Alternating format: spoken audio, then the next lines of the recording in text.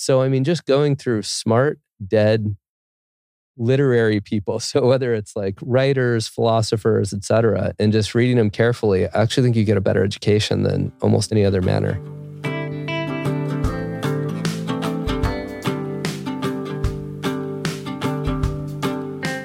I'm your host, Hannah Frankman, and on today's episode, I'm speaking with Jonathan Anomaly.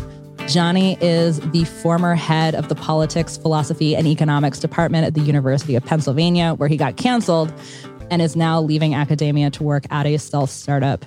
In today's episode, we talk about Jonny's experience doing teaching training at Columbia and what he learned about the state of education training while he was there.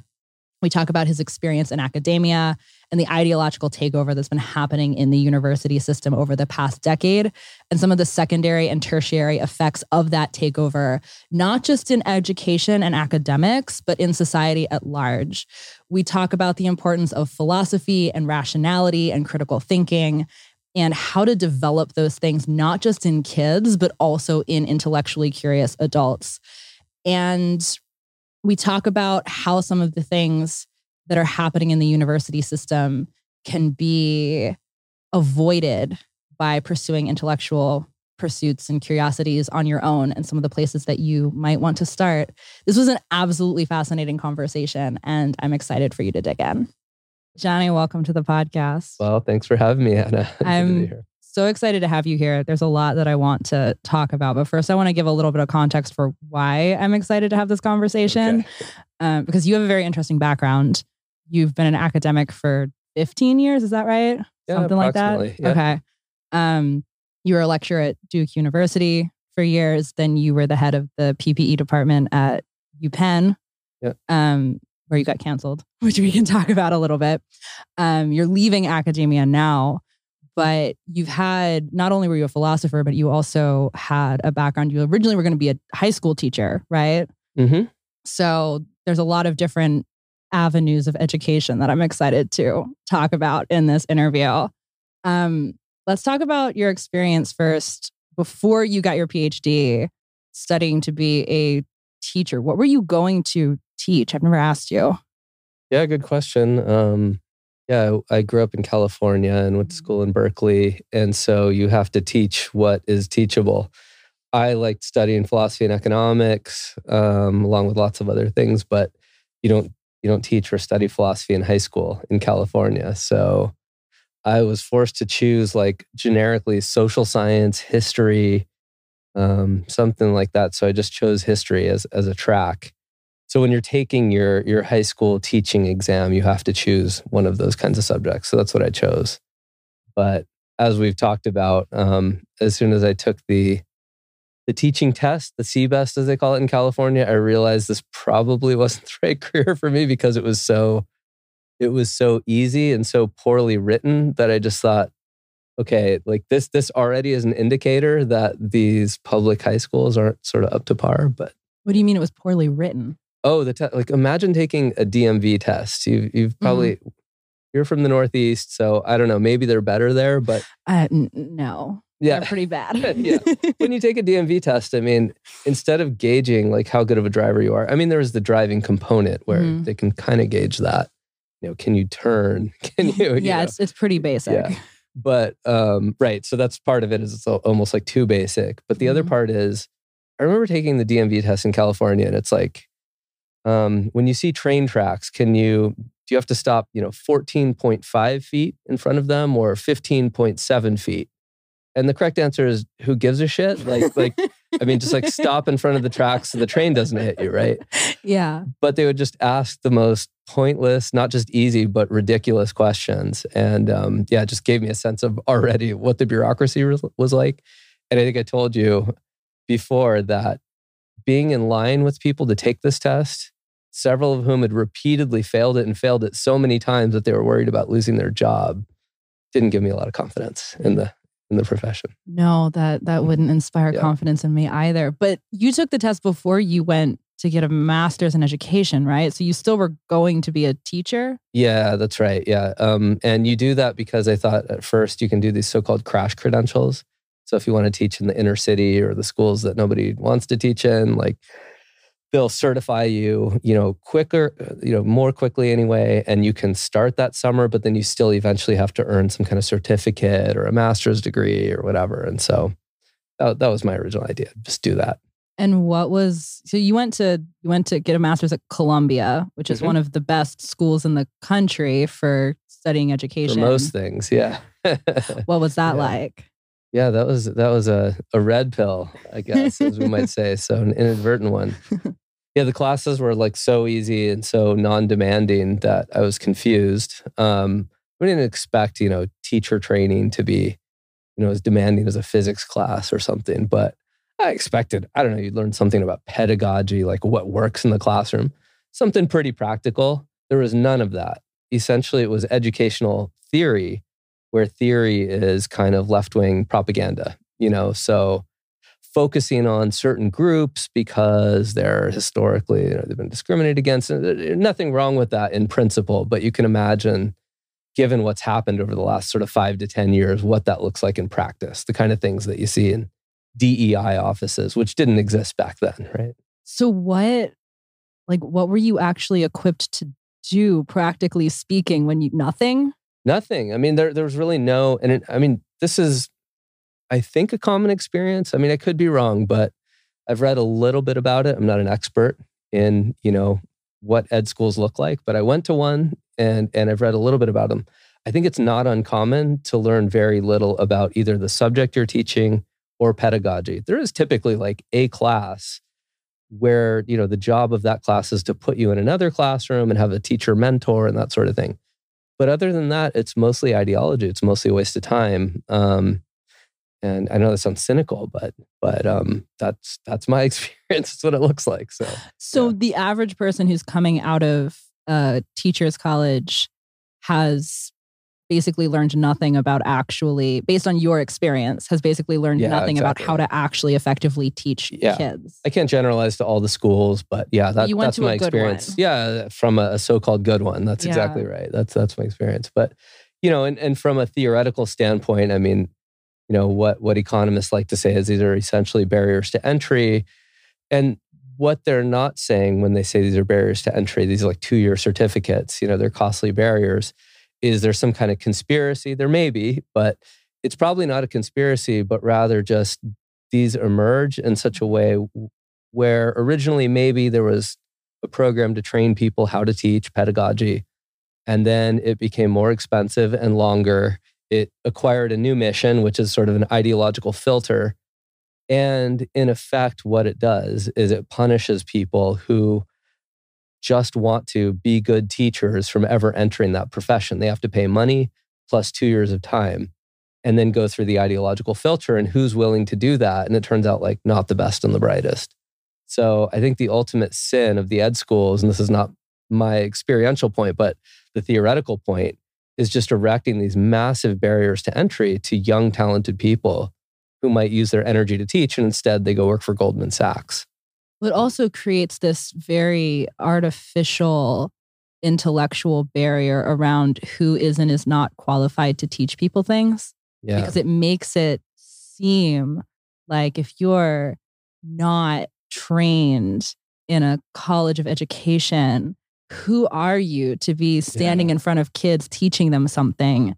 And there's this weird phenomenon where like parents don't feel qualified to teach their kids anything, even though the things that their kids are learning in school are really not that hard to beat. I was talking to somebody on Twitter today, a mom who was like, I have 2 kids with dyslexia, and they were reading below grade level when they were in school. And I pulled them out, and now they're 12 and 14 and reading at college level beyond being dyslexic. Like the idea that your kids are in school and you can't do this stuff at home is ridiculous. But so many people just assume, well, these are the institutions that are, the experts. Therefore, I can't do this on my own. Right. Which I think is also really harmful because there's so many people who have so much knowledge to share with kids, and they just are like, well, I don't have a teaching certificate, so who am I to who am I to pretend I can teach you something? I'm a mom, and me attempting to teach my kids is somehow worse than some other mom of another kid that I give it to because she has some kind of a certificate. Yeah, it's a little bit absurd. It's a little bit like the thought that those who say they want to abolish the Department of Education, that they're against education or something like that, right? Which is sort of We're really not. the wrong point. Yeah. Not at all what we mean. Yeah.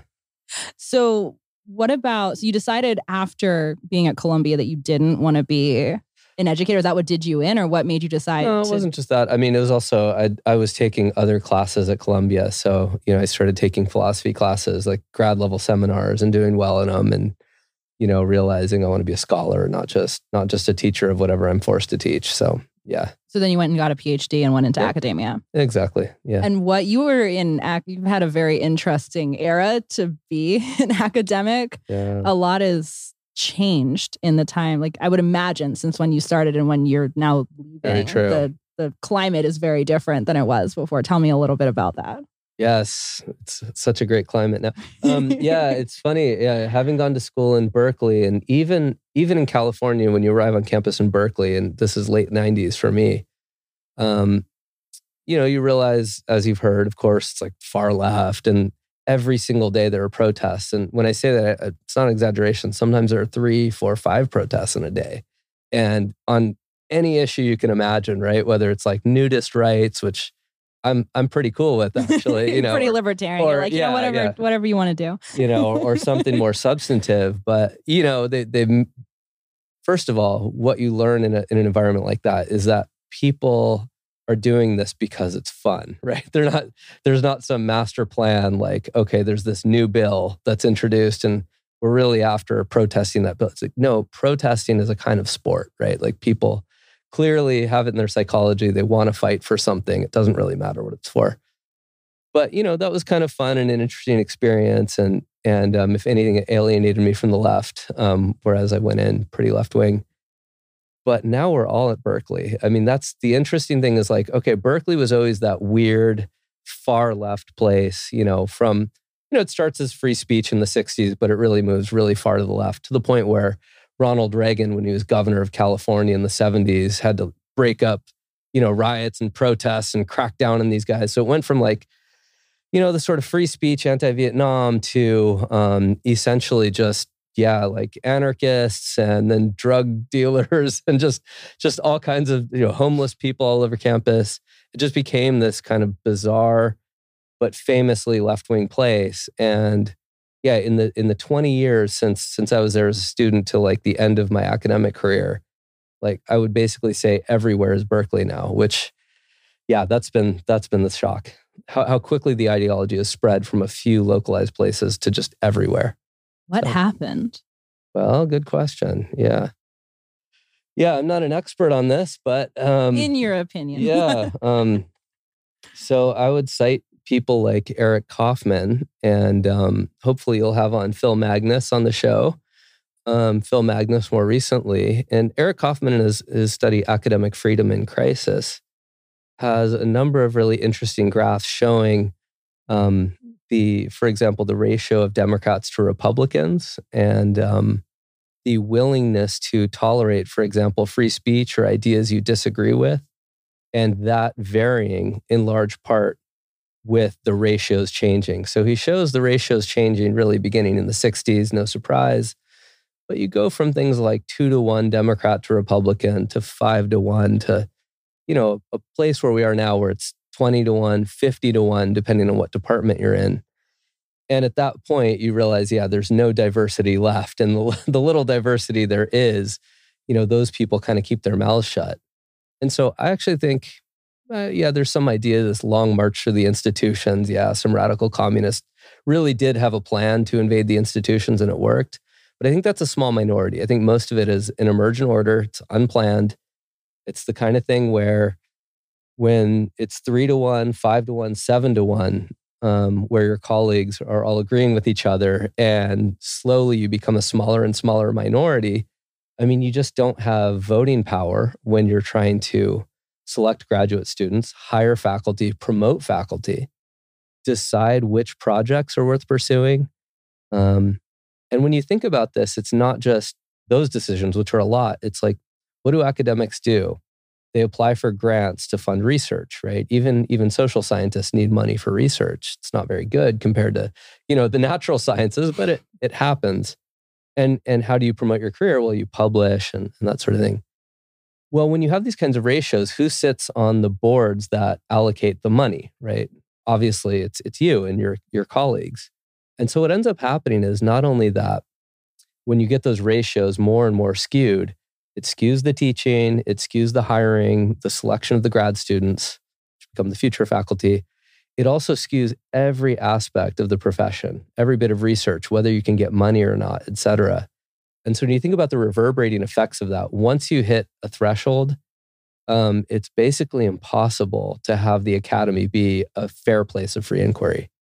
So yeah, I think what happens is you've got this emergent order, you get this divergence between political ideologies, and the more skewed it gets, the more irreversible it is. And at this point, yeah, I said it just can't be saved, in my opinion. So, sorry, before we go into too deep a territory there, I mean, for example, the social sciences and humanities, like they're not just going to turn around in 5 years. It's not like, well, the pendulum swung pretty far and it's going to come right back.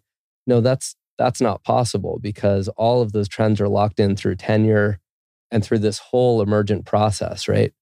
Unless everyone just changes their minds tomorrow or next year about their ideology, there's really not like a simple fix. So then what happens to the social sciences from they here? become discredited, and I think they're worth discrediting for the most part. That's not, we have to make fine distinctions.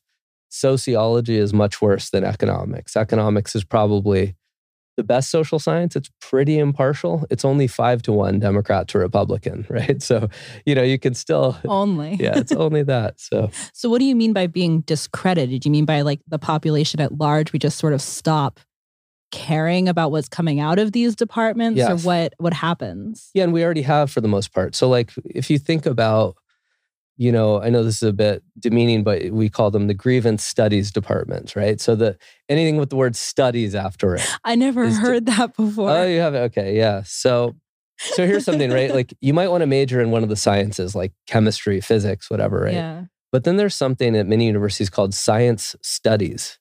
Like that exists. But what is science studies? Well, it's like basically an approach to science where you try to delegitimize science by showing that it's like a product of, I don't know, racial oppression or whatever. And typically when you have the word studies, there are exceptions, but the word studies after an academic subject name is almost always a bad sign. So you could think of like gender studies, Black studies, Chicano studies, Jewish studies, right? Like, okay, you should study like Jewish history or like Asian culture. Obviously, there's nothing wrong with that. That's completely normal. But as soon as it enters one of those fringe fields and they have their own journals, they have their own sort of way of doing things, their own language, it's almost always because it's like a far left kind of cult. And so when you think about the grievance studies departments, like when an academic feminist says with a serious face, there literally are no differences between men and women, it's all socially constructed, everyone rolls their eyes. Like nobody actually takes that seriously.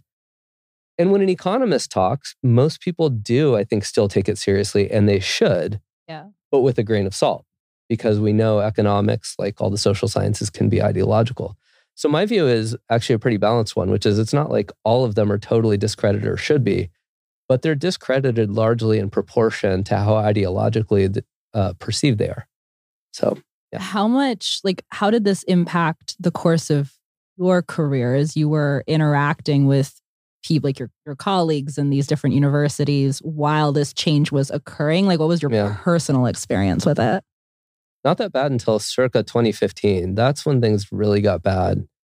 And I mean, maybe that's me not noticing or not publishing anything controversial until then, but I do think there was a bit of a sea change. So, whatever we want to call this, the Great Awakening, my friend Bo Weingart has called it, which occurs right around 2015, 2017.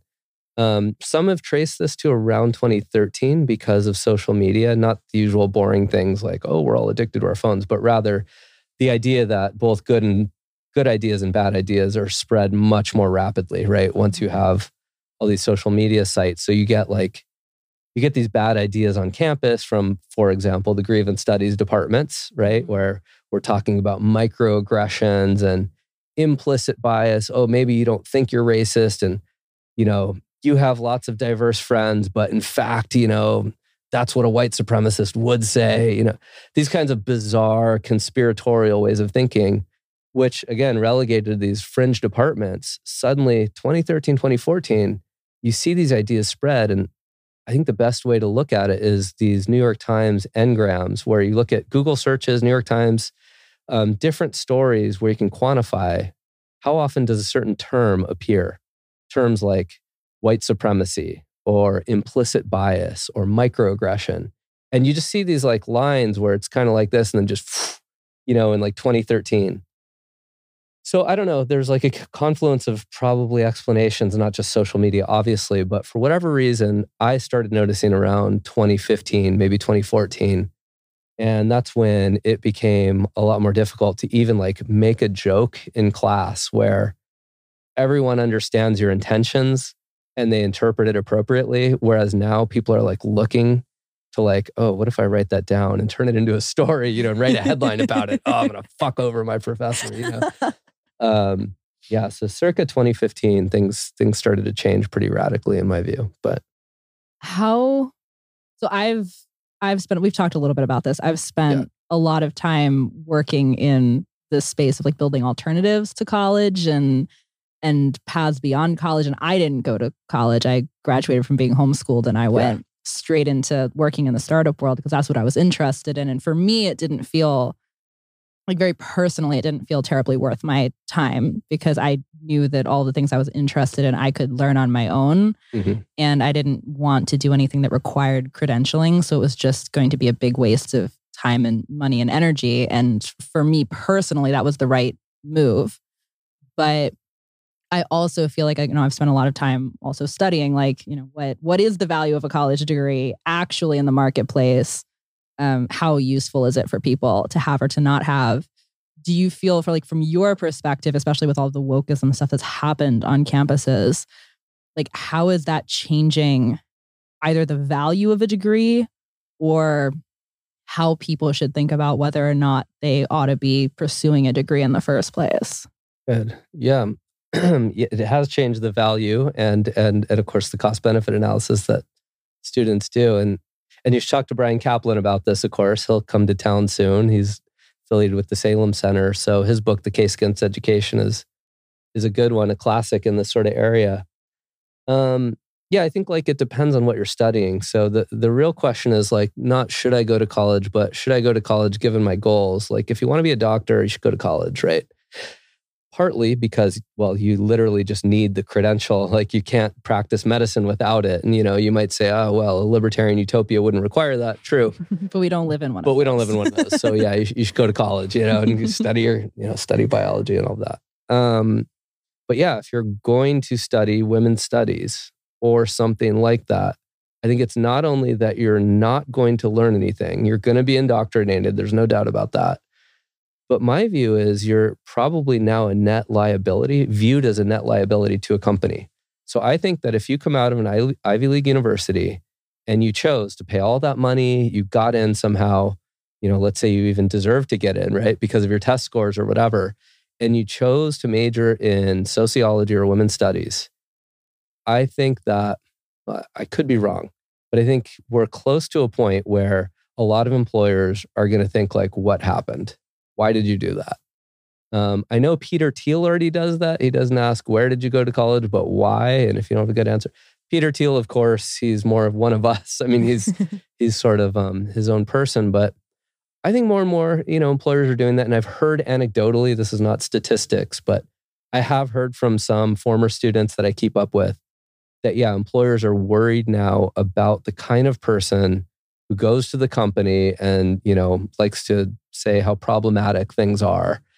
And nobody wants to work with that person. I mean, obviously, it's going to deter from your ability to make profits. So I think that there's still value in some degrees, and some people actually should go to college just because for their own reasons. But it depends on what you major in.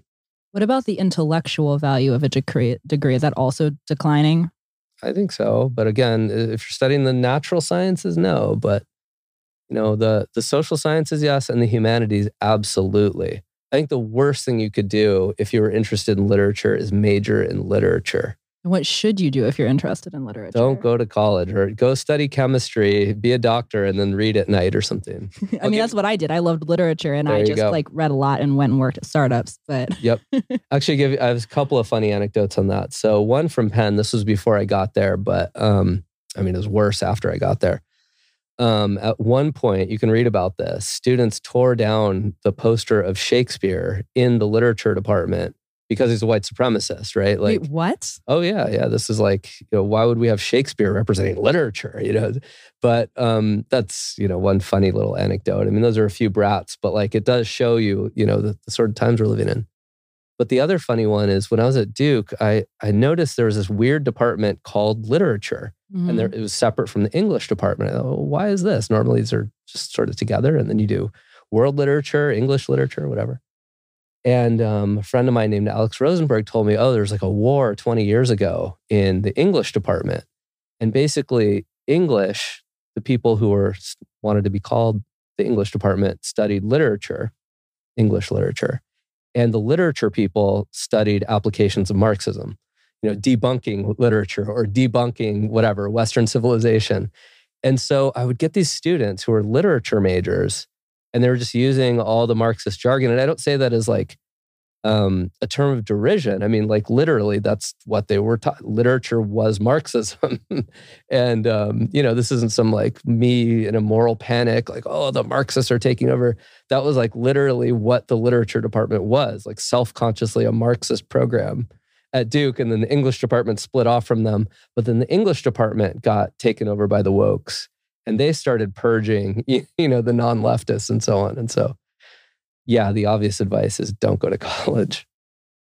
Well, that's generally my advice, but I also openly acknowledge that I have a little bit of an extreme personal take on this. Like when I'm talking to an individual, right? Obviously, it depends on your goals and your interests and what it is you want to do with your life.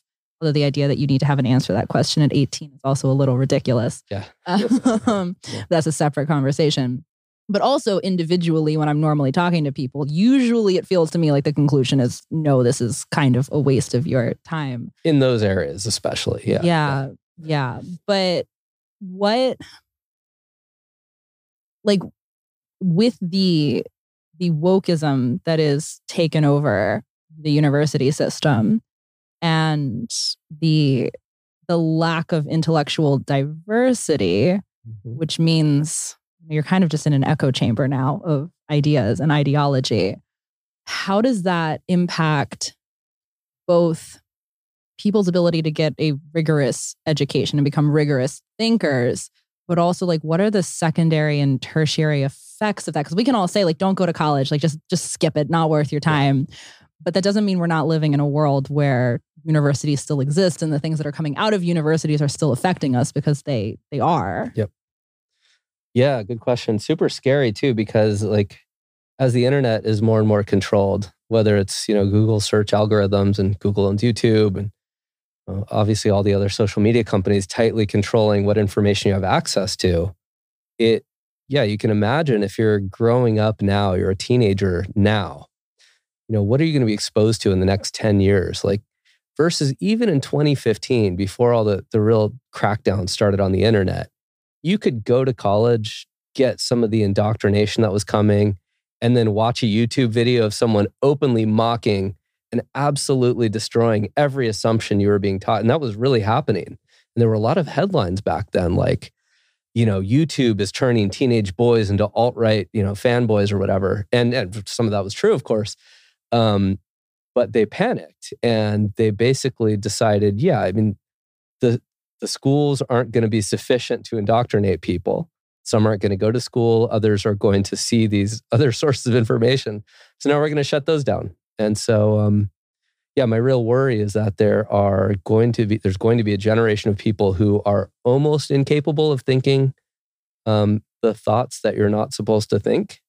And we can get into what some of those are, but it's, I think, probably difficult unless you have a certain personality, like you score high on sort of disagreeableness. And I don't mean you're a bad person. I mean just the psychological trait of not giving a shit of what other people think. Like I really just want to know what the truth is. Like that's a small minority of people. It always will be, right? I mean, most people don't have an evolved disposition to be maximally open.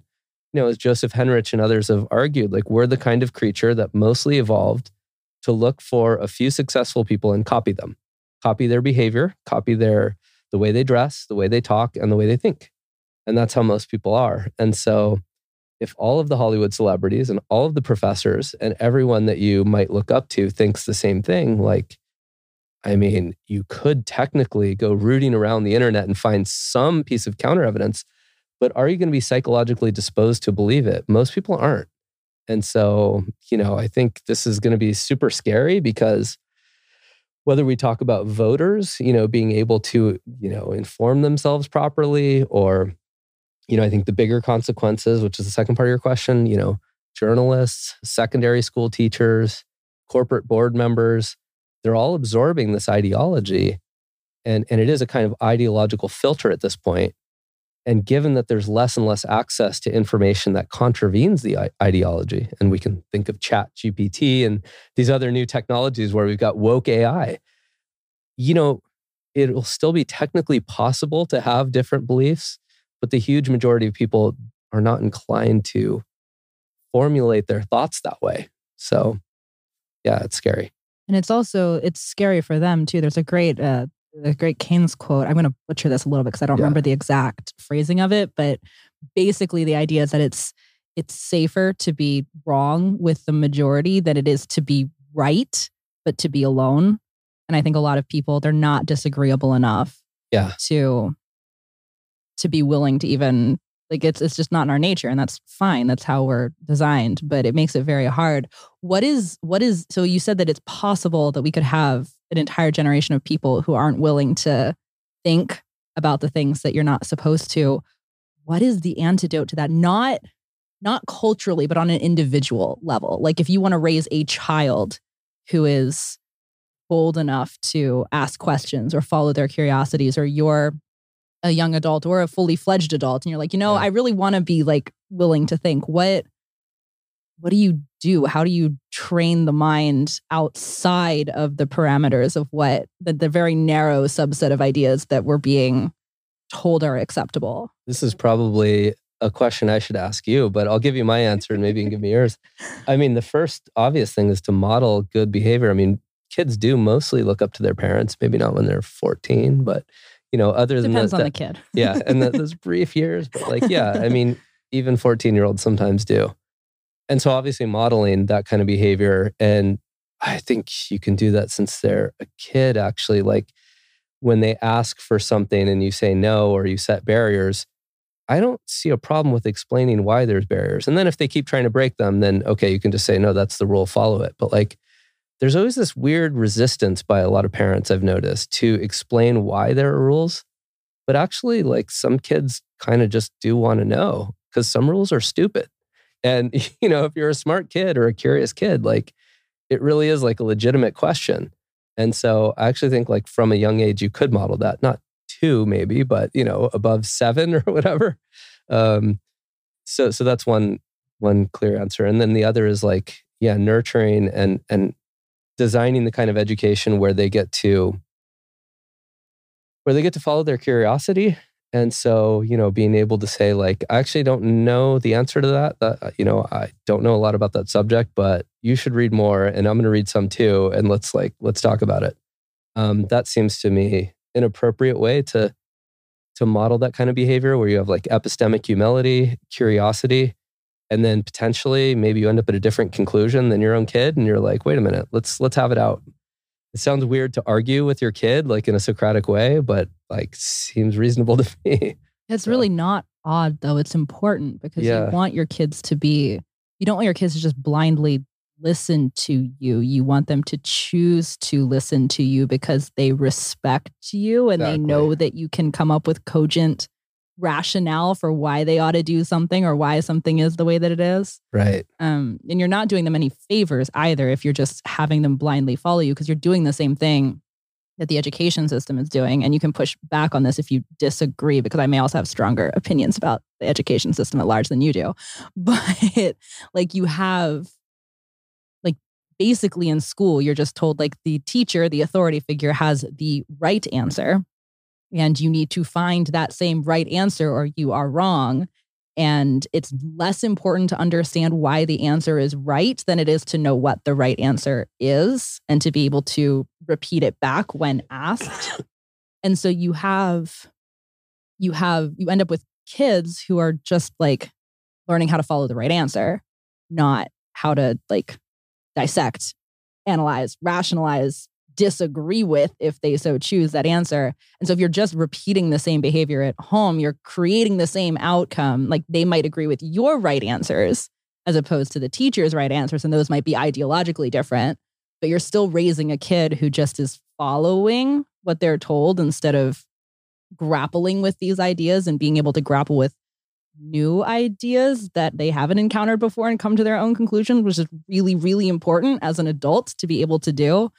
And so like you want your kids to be challenging you, especially as they get older, especially as they get into middle school and high school, because they're almost adults now. Yep. And they're going to need to be able to do this once they enter the real world. So I'm a very big fan of having like wrestling with ideas with your kids and disagreeing with them. It's hard, but it's necessary if you want them to actually become thinking adults, not just automatons. Right. And to respect you for the right reasons rather than respect you because you're bigger and stronger and can beat them up. Right. Or take away their dinner or whatever. Yeah, exactly. So, yeah. Yeah. And the whole idea of, you use the word right answer. And I think what you really meant was, well, I mean, because a lot of schools will teach you, quote, the answer, but it's actually not correct, or it's, certainly not justifiable. It's some, in some cases it might be, scientifically plausible, but turn out to be false. In other cases, it's purely ideological. But either way, yeah, if you're not free to try to justify why, you've arrived at a certain answer, then that's kind of not knowledge. That's just a set of dogmas that are being sort of propounded. So, and I guess your view is that was the point of the public education system to begin with, wasn't it? Yeah, it was. It was intended to create a very certain type of person that would be useful to society at large, which people think is like a right-wing internet conspiracy. But then you go into the literature of the people who created the system, and it's very explicit. And they were not trying to hide this at all. They were like, we have all of these immigrants coming into this country, and we don't know what to do with them. And we have this rapidly industrializing system that we need to make sure we have people who can come in and fill all of the spots. So we need to create a system that just like mass produces relatively interchangeable people who are relatively well behaved enough and are like relatively skilled, but aren't thinking too hard about things because then they're not really useful for all these roles anymore. We just need a lot of those people produced consistently. We need like a yearly supply of them. Yeah. So it really wasn't intended to challenge people to think that hard about things. And maybe it's no accident that mass public schools, compulsory public schools really are a product especially of America, of the United States, where you're assimilating large numbers of, as you said, like low-skilled immigrants. Some of them don't have common values, mostly coming from Europe, but different parts of Europe. And they don't all get along. Yeah. So, right. Traditional religious differences and so on. And so in a way, it's quite literally an assimilationist indoctrination program. That's the point. I mean, that is literally the point. Yeah. Yeah, it's interesting. A lot of early thinkers, even people on the left and socialists, like, John Stuart Mill is an interesting case because I guess you'd call him a social democrat. I don't think he'd get along with the modern social democrats. He's not changed a little AOC voter or something. But, Mill has this idea that probably the state should have some level of compulsory education. But what he meant by that is that the state should force parents, in the rare cases that are not willing to teach their children basic, arithmetic, reading, that sort of thing. Why? Because, especially in a more advanced industrialized society like England, like the United States, I mean, there's some bare minimum that you need to just like have a job, right? You have to be able to read. You need literacy and things. And he thought that wouldn't really need to be enforced much, but like to the extent that it needs to be enforced, well, it should be. But he said, and Adam Smith said something similar. Even if the state takes upon the role of enforcing universal education, it should never, under any circumstances, be the main provider of that education. And a lot of people these days, not you certainly, but like a lot of people make a confusion, which is, there's you can see a kind of public goods aspect to education. Like if all of us are a little bit more literate, scientifically literate, better thinkers, that is a literal public good in the economic sense of the term. There are positive externalities. So if I'm around other smart, interesting, well-educated people, like we're all more productive. Well, we're sitting here in Austin and like, why do people come to Austin? Because it's great. Part of it, yeah. Because there are people who are Exactly. intelligent and interested in ideas who are here. Right. And so even Mill thought like, okay, if that's the goal, and maybe it is, let's create like better citizens or whatever. The last way you would want to do that is through compulsory public education where there are government schools. And he said it would be a mere excuse for the government pushing the prevailing ideology. It's like, yeah, that's exactly what we see. You're pretty libertarian. What do you think? Do you think that the government should enforce some level of education? They do now. It varies on a state by state level, especially like the regulation around homeschoolers. Like I grew up in Pennsylvania where there were a lot of rules about like logging days and hours and all of those things. And then there are some states like Alaska where they just don't care. They're like, it's your kid, do what you want. I don't know. Do you have a take on what level of regulation there should be? My new take, like a meta take on politics in general, is like abstract claims about stuff like this probably matter less than what kind of society we're living in. So let me make a distinction like high trust, low trust. So let's say you live in Norway, a country of 3 million, I think, something like that. Extremely high trust, homogenous, people get along, very prosperous. In a situation like that, on the one hand, it's easier to say, if there's some social goal we mostly agree on, like let's have the government do it. It's not only less controversial because if the government says you should do it, most people will just follow what the government does because they all trust each other and we're all in this together. But it's also true that paradoxically, the government doesn't need to do it because everyone trusts each other and sort of shares the same goals. So weirdly enough, there's this paradox, like in high trust societies, I'm actually more comfortable with government solutions as long as there's transparency. But I also am comfortable in saying there's less need for government solutions. And so you need those solutions in the low trust societies, but you actually don't want those solutions in the low trust societies because they're low trust societies. And people are right to be like, wait a minute, if you're going to tax me and then spend my money in a certain way, I have a feeling you're going to be trying to teach my kids stuff I don't agree with, right? And that's exactly what we see. So, I think there's the sort of meta point is in precisely those circumstances where we most, quote, need government to do something because it actually is a pretty big problem. Often those are the circumstances where the government solutions are worse than the problem they're trying to address. Okay, that's a meta point. But, well, I think I'm curious to hear if you like what your take is on this, but I kind of feel like before we had not just a Department of Education, because that's a fairly recent phenomenon, but before we had any government, like national standard for education or national education programs or anything like that, we had a very educated populace, like colonial America, like pre-Revolutionary War. We had like the literacy rates were really high. And it wasn't just that people could read, they were like the Federalist Papers were published in just like the newspaper and people read them. And now that's like college level challenging reading for people. Right. And it was just like, they assumed that this was going to convince the average American that they wanted to, like that they should agree. Yeah. So we had a very intelligent society and it was like a cultural thing. It wasn't an enforced or mandated thing. And I think that, to have like, we have a government mandated education system now. It's abysmal. I tweeted this today, 54% of Americans read below a 6th grade level. That's a stat from the United States Department of Education, which is ridiculous. Right. So we have these standardized programs, but they're not doing a lot. But it's a values thing. It's not something that can be forced because we've tried to force and it's clearly not working. Right. But it's more of like a cultural osmosis kind of thing, where if you have a culture that values being educated and values thinking and it being perhaps well-read or well-versed on a variety of topics, sort of like the 21st century Renaissance sort of character, like whatever the archetype becomes of what people admire and respect and look up to go back to your point of like modeling. Like that, to me, that's the way to solve the problem. That's part of why I'm very excited about what the internet has done to intellectualism and how we have these internet celebrities who are not controlled by any gatekeepers. They're just famous because people find them interesting. And they tend to be very well read, very articulate, very intelligent, not even just raw intelligence, but in terms of like the muscle mass, metaphorically speaking, that they've built over time by being curious people.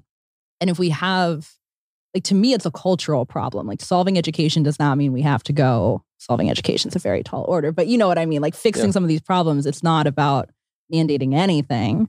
It's about building a culture that values these things, which is a harder thing to do because it's harder to do top down. But I think that's the only way to fix it. Yeah, that sounds plausible to me. And there's this concept of learned helplessness, where, essentially people they haven't really thought these things through much. And of course, as you know, education in the United States, and I guess most of the world now, it is also de facto childcare. So we've got this like structural issue where we've got this norm now. There's nothing magical about it, but people work 9 to 5. Why do we have to do that? I don't know. It's just an emergent order, right? It happens. Society builds itself around it. And it's like, now what do we do with the kids, right? And because of lots of structural things, both men and women are working for the most part. And so I think there's the shifting from that where it's like, what do we do with the kids all day? Sort of the schools as childcare to the also, well, I wouldn't even know how to teach my own kids because, well, I've never had any experience doing that. So there's this kind of just, learned helplessness. Like, I don't know how else education would get done. I think it would be pretty easy to solve the problem if we could all sort of move from one Schelling point to another, to use a game theory metaphor. But good luck doing that. So it's maybe like a lot of these things where we get locked into a norm, it requires some drastic shakeup. And then we're just like, what do we do? And then some new norm emerges. And I guess the CRT stuff that people were learning about, critical race theory, the kind of radicals in the classroom during COVID, and people learning about it because of the kids learning at home and so on. That's part of the story anyway. Presumably, some of that is getting people so angry that better than I do. There are more people taking homeschooling seriously, and maybe as that happens, it's kind of the way norms shift, whether it's norms of language use or customs or anything else. Once you hit certain thresholds and then influential people do it, then you just get like a landslide, right? And let's hope that's true. So, what do you think? Well, COVID was definitely a major pattern interrupt. It was definitely people, and I think it was a pattern interrupt for a couple of reasons. One was because of, like you said, people saw what was happening in the classroom ideologically, and they were very displeased. They also saw what was happening academically, and they were like, I'm sorry, this is what my kid's doing all day? Like, this is ridiculous. But it shifted the Overton window of acceptability because a lot of people, I talked to so many parents, I tell them, I grew up homeschooled. Like, I could never have my kids home all day. That sounds terrible. Yeah. And then everybody had their kids home all day. And they're like, wait a second, this actually isn't so bad. Yeah. And it's not even that it's not so bad, but it's like culturally relatable. Because I think a lot of people it's really hard to be the one parent on your street who's sending your kid to like that weird hippie school or whatever when everybody else is in like the normal public school. And I think it just made it feel a little more acceptable that everybody could relate to the idea of not having their kids in public school because nobody did for a while. Yeah. So it's just not so weird anymore. But the homeschooling numbers skyrocketed and they've stayed very high even post-COVID. And same with private school enrollment and like alternative school enrollment. A lot of the people that I know that are building innovative schools had a really big spike during COVID. Some of them have seen the numbers kind of like taper off again, but it's still much higher than it was pre-pandemic. And I think all of this, in my opinion, all of this was very inevitable, but COVID probably accelerated it by like as much as a decade.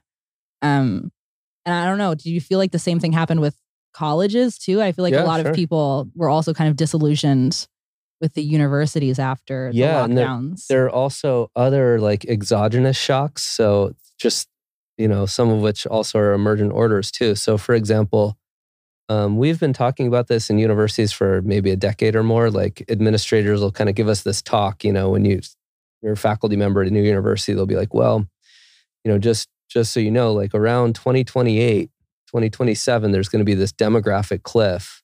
So there's going to be a lot fewer people applying to college. A lot of universities are going to shut down. I mean, the smaller ones anyway. And there's going to be some challenges there. So that's going to be one thing. And the other is like the male-female divide. So fewer men are going to universities, and that's changing the dynamics of universities. So it's actually a self-fulfilling prophecy in a way. It's not exactly the right way to put it, but the fewer men that are there, the fewer men want to go there. Okay, there are opportunities for more women. That's I was nice, going to say, does it also make it less interesting to women as they're like in their 20s and they're like, well, I'm not going to meet any like potential mates or anything here. Yeah. It's kind of a waste of time. I don't know. That could happen and that could be good. And here's the controversial claim I'll make about this. There's pretty good data on this. Some of it just came out a couple weeks ago that, in general, women, because they're a bit more caring, a bit more nurturing, at least on average, than men, when there are fewer and fewer men on the faculty, in the classrooms, et cetera, what you get is a lot more speech policing, a lot more, in fact, support for speech codes. It's much higher among women than men. And men are a little bit more disagreeable on average, which in many ways, it makes them less fun to be around because they can be kind of like annoying or something because they'll say something like, yeah, you really look like shit in that dress or whatever, right? They'll tell you what you don't want to hear, but it might also be useful sometimes. And so the fewer men you have, the more the dynamics of learning change. And I know a lot of people don't want to believe that, but it looks like the evidence is pretty clear on that in terms of, again, the norms of discourse, supporting speech codes and that sort of thing. And yeah, I mean, it also maybe makes it more boring for the women because even if there's a slight difference in the averages, which is how these usually work, the macro pattern is a big difference, right? Mm-hmm. Which is like, okay, maybe you don't want people yelling the N-word in class all the time or something. Like, okay, fine. But the result of the process that weeds out all the controversial speech is that it's so fucking boring that nobody ever says anything. That's going to be, something men don't like and women probably don't like either. So maybe this is a good thing because fewer people in general will be interested in college. Yeah, that's really interesting. I'm thinking now, I hadn't thought about this before, but I'm thinking about like we have a lot of mutual friends and stuff in the rooms, like where the conversations with more men than women, the conversations do tend to be like there's a different flavor to them. And sometimes the weird questions get asked there that don't get asked in the rooms that are a little more balanced. Yeah. Not in like, just like being less afraid of offending people. Right.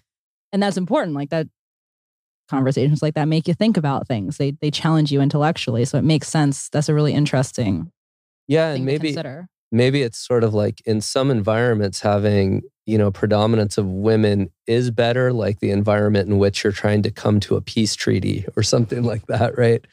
But if you're in a philosophy class, and the issue is whether God exists or free will is an illusion or whatever the issue is, like, yeah, I mean, other than like yelling obscenities, like, yeah, okay, that's not productive, but like you want all the issues on the table, you want people to argue hard for them.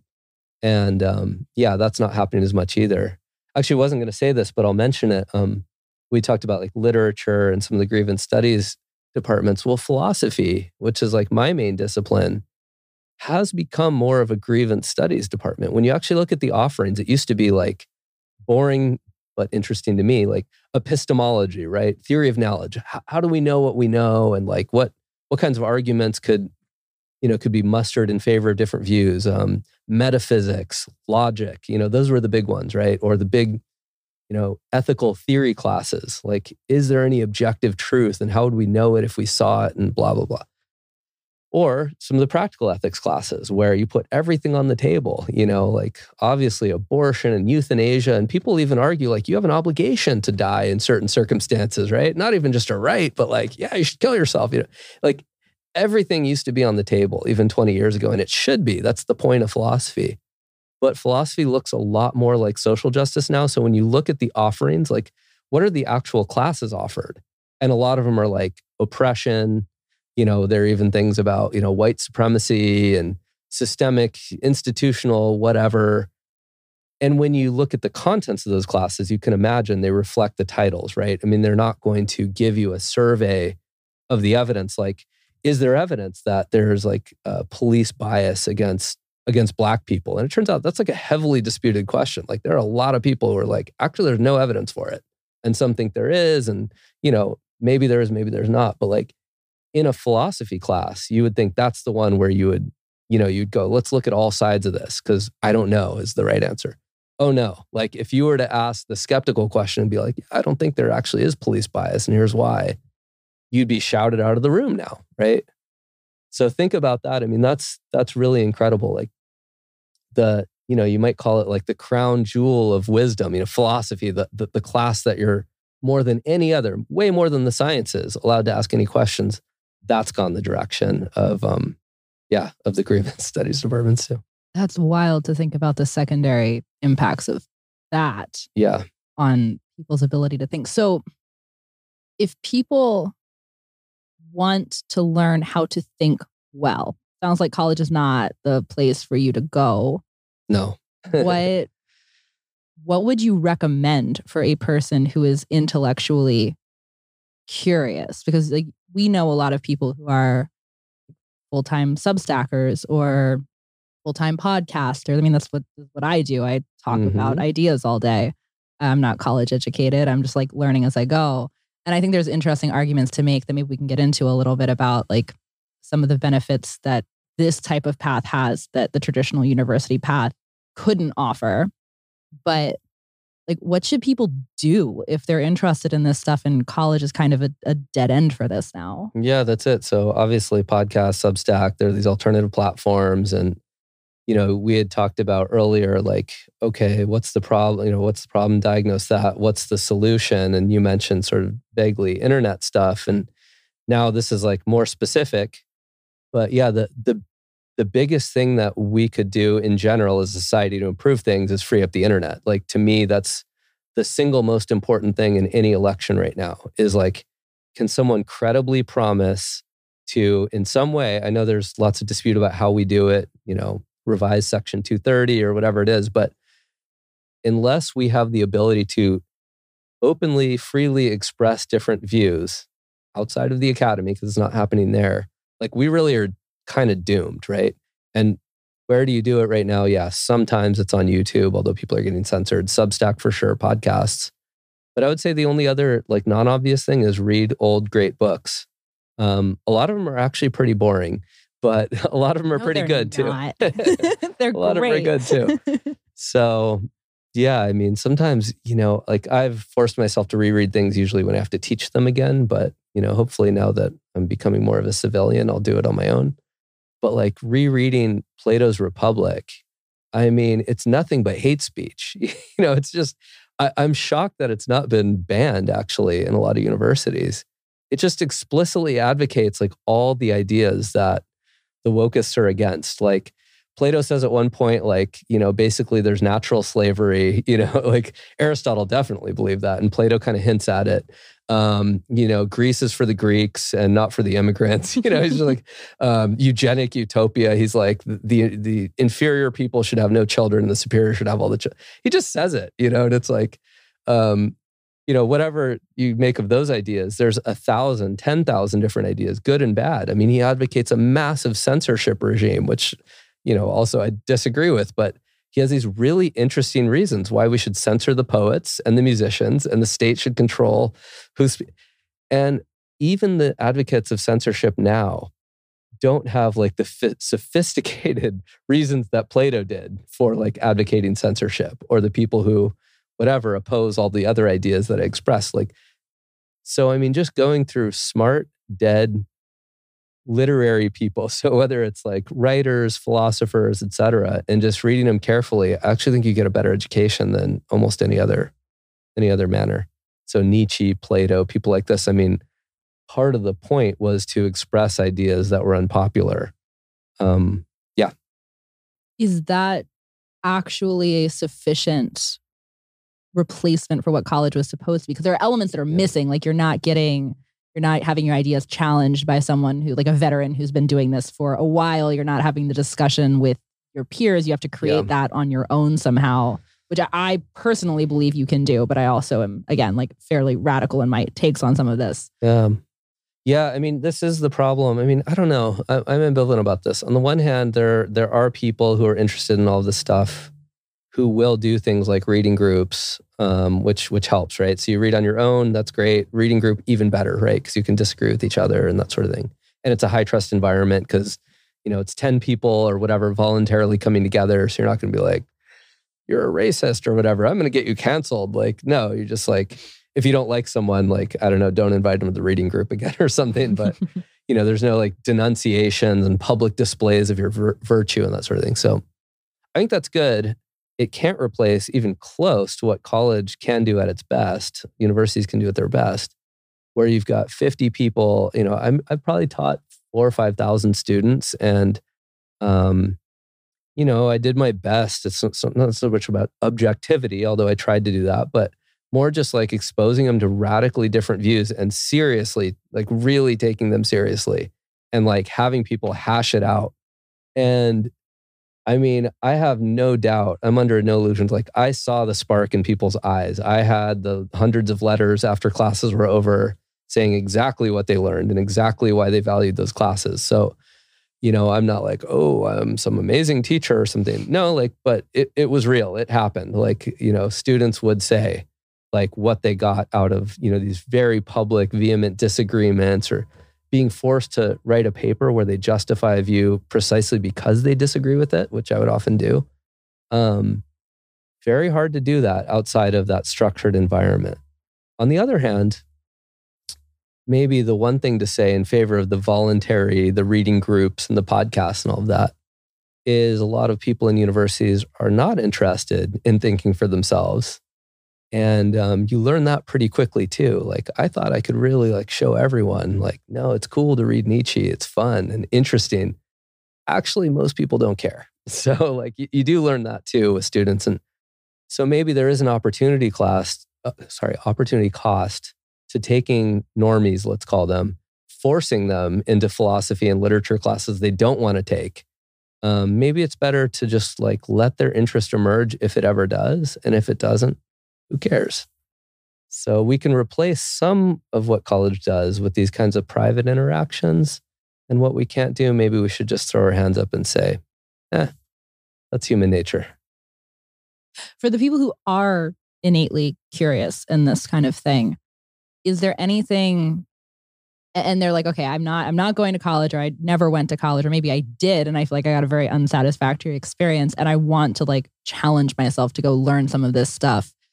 Are there either particular things that you would recommend they read beyond just like the Western canon, generally speaking, or are there other things that you would challenge them to do? Like make sure you're writing about what you're reading, or make sure you're finding people to debate these things with, or like what, are there anything in particular that you think generally speaking is helpful? I'll ask your view on this because I think you probably have some views worth hearing on this because you made a couple of good suggestions. Yeah, finding kind of not really debate partners. You can't really say, hey, I challenge you to a debate publicly or something.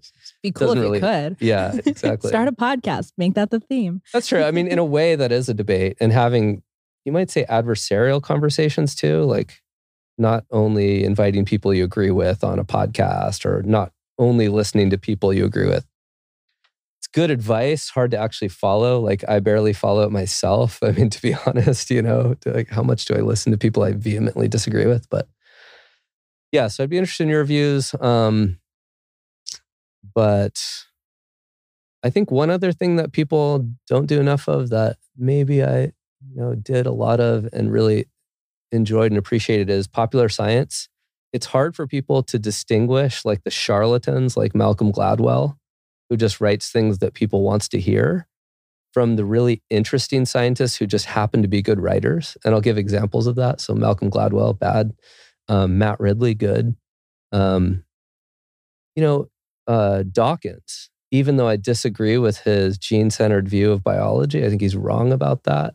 Man, is he a good writer, and is he really, really interesting, right? So reading people like that, or like a really good book that caught my eye in the 90s, Darwin's Dangerous Idea, which was written by a philosopher, but on like the implications of Darwinism as a historical matter. Like when people realize like this is probably true, it really changed their view of like meaning in life, of like how we got here and what human nature looks like. And so when you, and then what are the philosophical implications, right? So when you engage with books like that can really change your worldview and are written by smart people who don't condescend and just give you a bunch of anecdotes and stuff that you want to hear, I think that's really important too. So not just like classics, don't just like read Dickens and Plato or something, but read like really good, well-written popular science. Not the kind that the New York Times or New Yorker is going to be like, this is cool because it promotes the ideology, but just like genuinely interesting people from different sciences. Another good one is like Nick Lane, who studied the evolution of mitochondria. It's like, well, who cares about mitochondria? But it's like, dude, it happened once in 4 billion years. Like one bacterium was gobbled up by another, and that basically created all of complex life, made sex necessary, and made death almost inevitable. And it's like, whoa, how the fuck did that happen? Like, where you can get someone who's super smart talking about one or two big ideas and how it just like changed the trajectory of evolution or change what we think of as the implications for like the meaning of life and that sort of thing. So that's my other.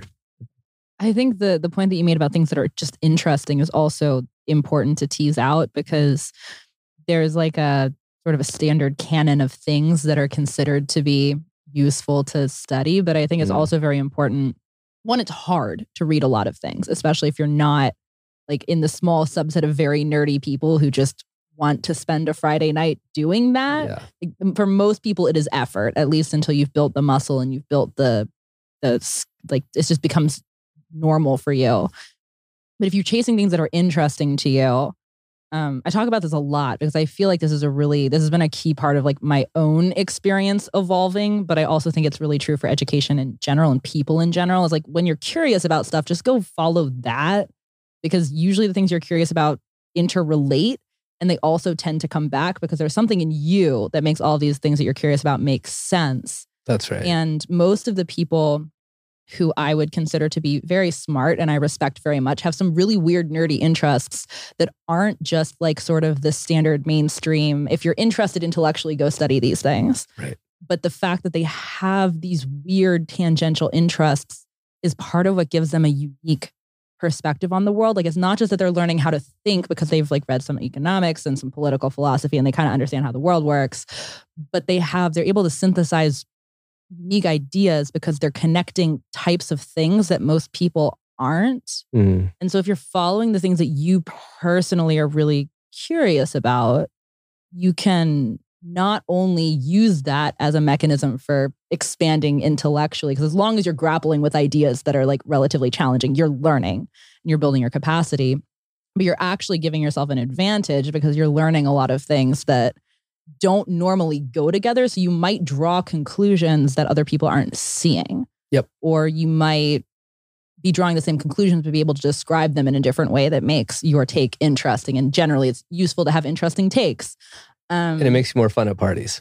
That is what leads you to meet interesting people, which leads to like actual interesting real life opportunities. It's not just like a flex. So I think that's really important. And I also think like it's very easy. I think we're so saturated in just like productivity advice around how to be a better person. And so much of it is just like, you have to have X amount of books on your reading list for the year. And as long as you've checked them off the list, you're good. But there's a difference between going through the motions of reading all the words on the page and like not just being able to, like from a literacy standpoint, like being able to comprehend what you're reading, but from an actual experiential standpoint, being able to read something and grapple with the ideas and know what you think about them and if you agree or disagree or what else they relate to from other things you've read or other questions you have or what you want to know next. So like, I hesitate to just tell people to read more. Like, I think that is the correct, correct advice for sure. But it's not just about like go read a bunch of classics and then say you read them and have them on your bookshelf to show people when they come over, like, look, I read some Plato. But maybe you're and the interest point, I mean, on the one hand, it could sound trite, follow your passions or whatever. But it's an interesting point because one way to think about it too is, let's say like you're 20 and you're really interested in like just dating, maybe you're an insecure young guy or something, and how do I get a date? It's what do people think about when they're 20 or something? And okay, if that's what's motivating them, I mean, among other things, actually, I would say, don't read some like pickup artistry. Go read actually some evolutionary biology. Go read, Jeffrey Miller's The Mating Mind or something like this on like, because then you're not only going to learn like, what do women actually like in men, but why they do and why we evolved the way we do to display in various ways and stuff. And so you can take these like base interests that we all have and weirdly turn them into intellectual interests. And that'll make you like, you'll have a reason to pursue these things, but also make you a more interesting person. So yeah, and there's a lot of interesting things that you can do with that too. I mean, like that's kind of what Chris Williamson's podcast brand is about now. Like he talks about a lot of that stuff really consistently. He found a niche that he was interested in, and he's got, I don't know how many hundreds of thousands of YouTube subscribers at this point, but it's a lot of them. Like following the curious, like not everybody who's interested in this stuff is going to go build a huge podcast, but the point is that there's a lot that you can follow that follows from following these things that you're interested in. Yeah. And so finding the intersection of those things plus like the actual practical reality that you're in, and then chasing those interests and then doing things to actually make sure that you're grappling with the information, you're challenging yourself to go into a room with people who don't all agree with you, and you hear their takes and you either counter them or you at least ask them thoughtful questions to better understand if you're not very disagreeable. Like, well, why do you think that? And then in your head, you're like, well, I don't know if I agree with this because of this thing, but I'm going to ask a follow-up question about it. Like even that, most people don't do that. Yeah. So even that is like pushing you to develop intellectually. What about so a lot of people who are internet creators or like internet intellectuals. I don't know what the real term is, but that's what I call them. Yeah. What is the difference that you see in like, and I'm not talking about like, anybody specific, but just as like a general phenomenon of intellectualism. Like what are the gaps that tend to emerge when you're talking on the internet? Like there's an argument to be made that your work is being peer reviewed because like, do people want to pay for a Substack subscription or do they not? Are they finding this interesting or don't they? Are people agreeing with you on Twitter? Are they tearing your takes up?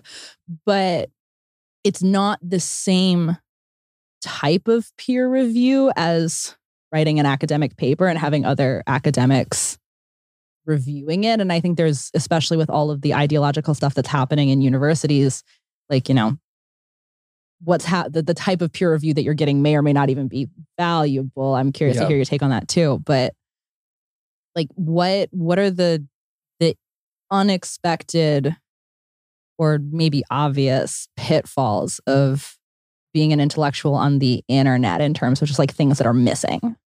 Yeah, I mean, a good case study is probably Ayla, because she's kind of gained a bit of fame of late, for her Twitter polls and that sort of thing. And then these, academics will snap back, oh, that's not real science, it's an unrepresentative poll. And she'll be like, well, but it's pretty big and pretty big sample and I have diverse followers. And yeah, I mean, the truth is like, look, when academics aren't doing their jobs, you should expect Twitter celebrities to emerge. And that's not bad. Like actually, Ayla's doing some pretty interesting work and I think she's going to publish it.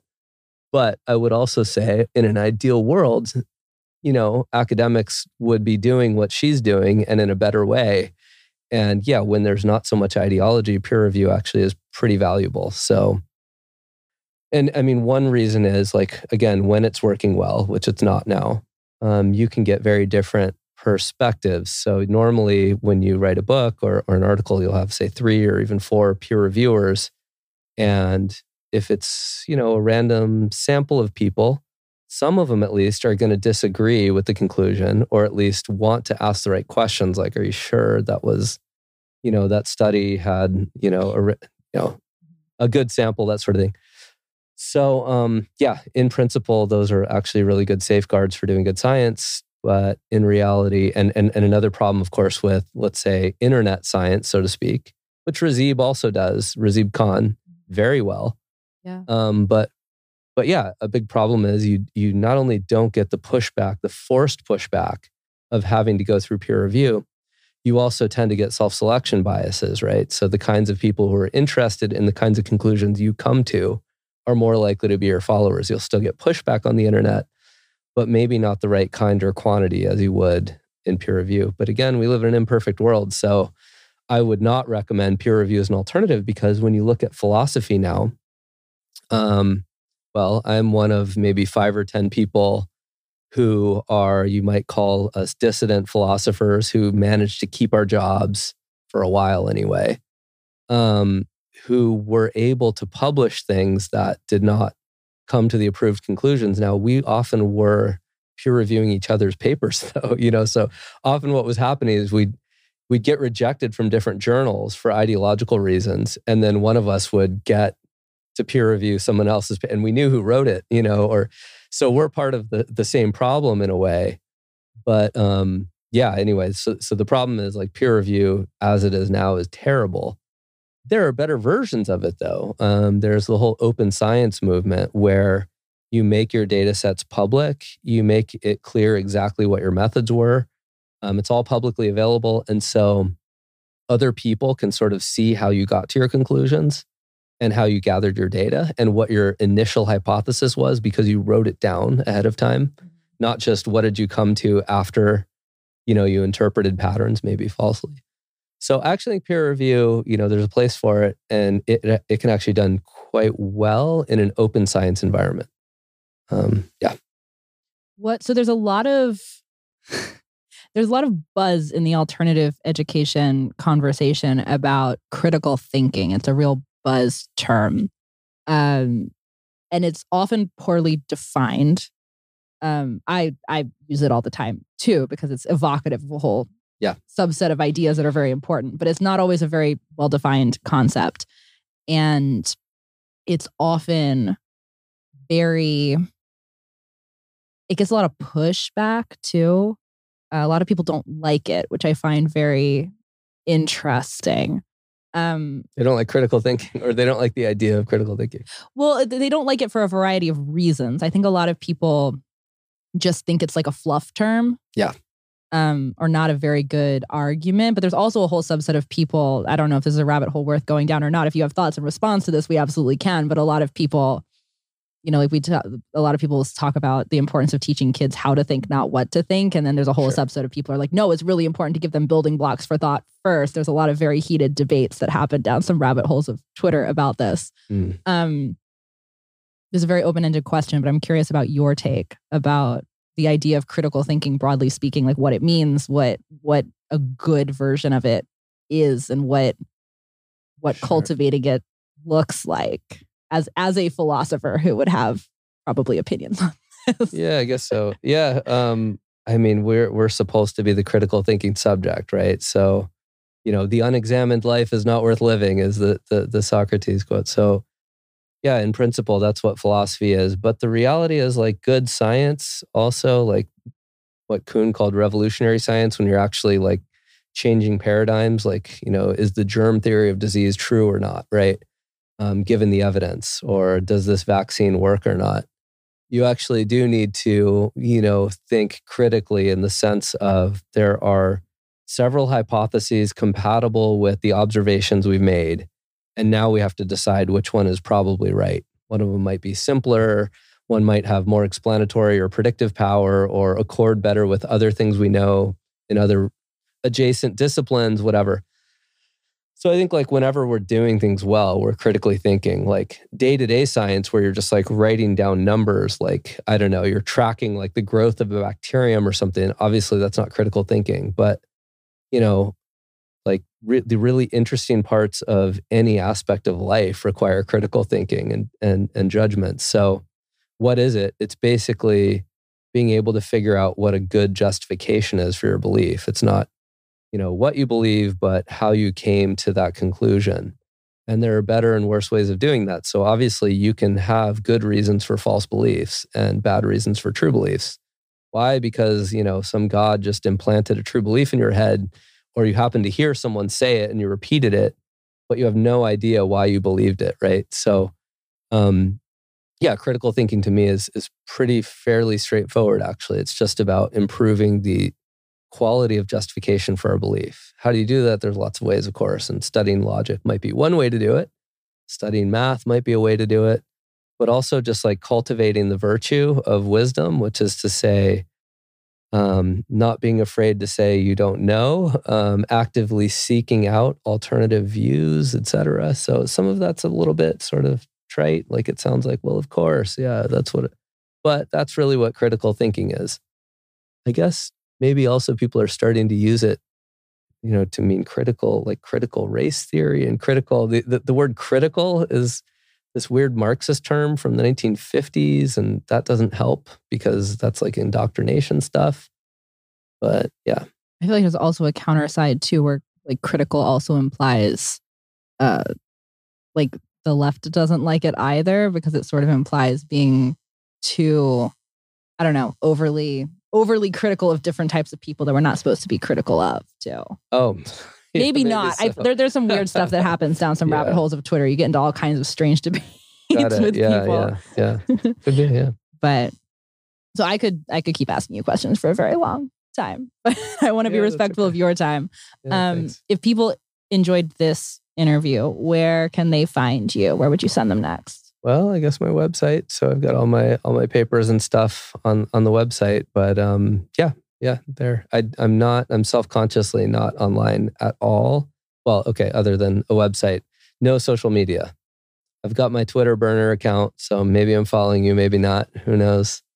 But I've had too many academic friends either literally get fired or get into trouble, which eventually led to them getting fired for comments they made on social media. So yeah, but you're leaving academia. I know, so maybe I'll start an account now. Yeah, we'll see. We got to fix this problem. Sounds good. Cool. Your website, I'll link to it in the show notes. Thank you so much for taking the time to this. Thanks, Hannah. It's been fun. Absolutely. Thanks.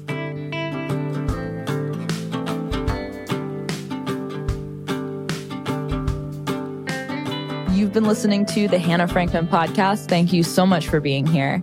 If you are listening on Apple or Spotify, please leave a rating. Please subscribe. If you're watching on YouTube, please like, subscribe, leave a comment. Let me know what you think.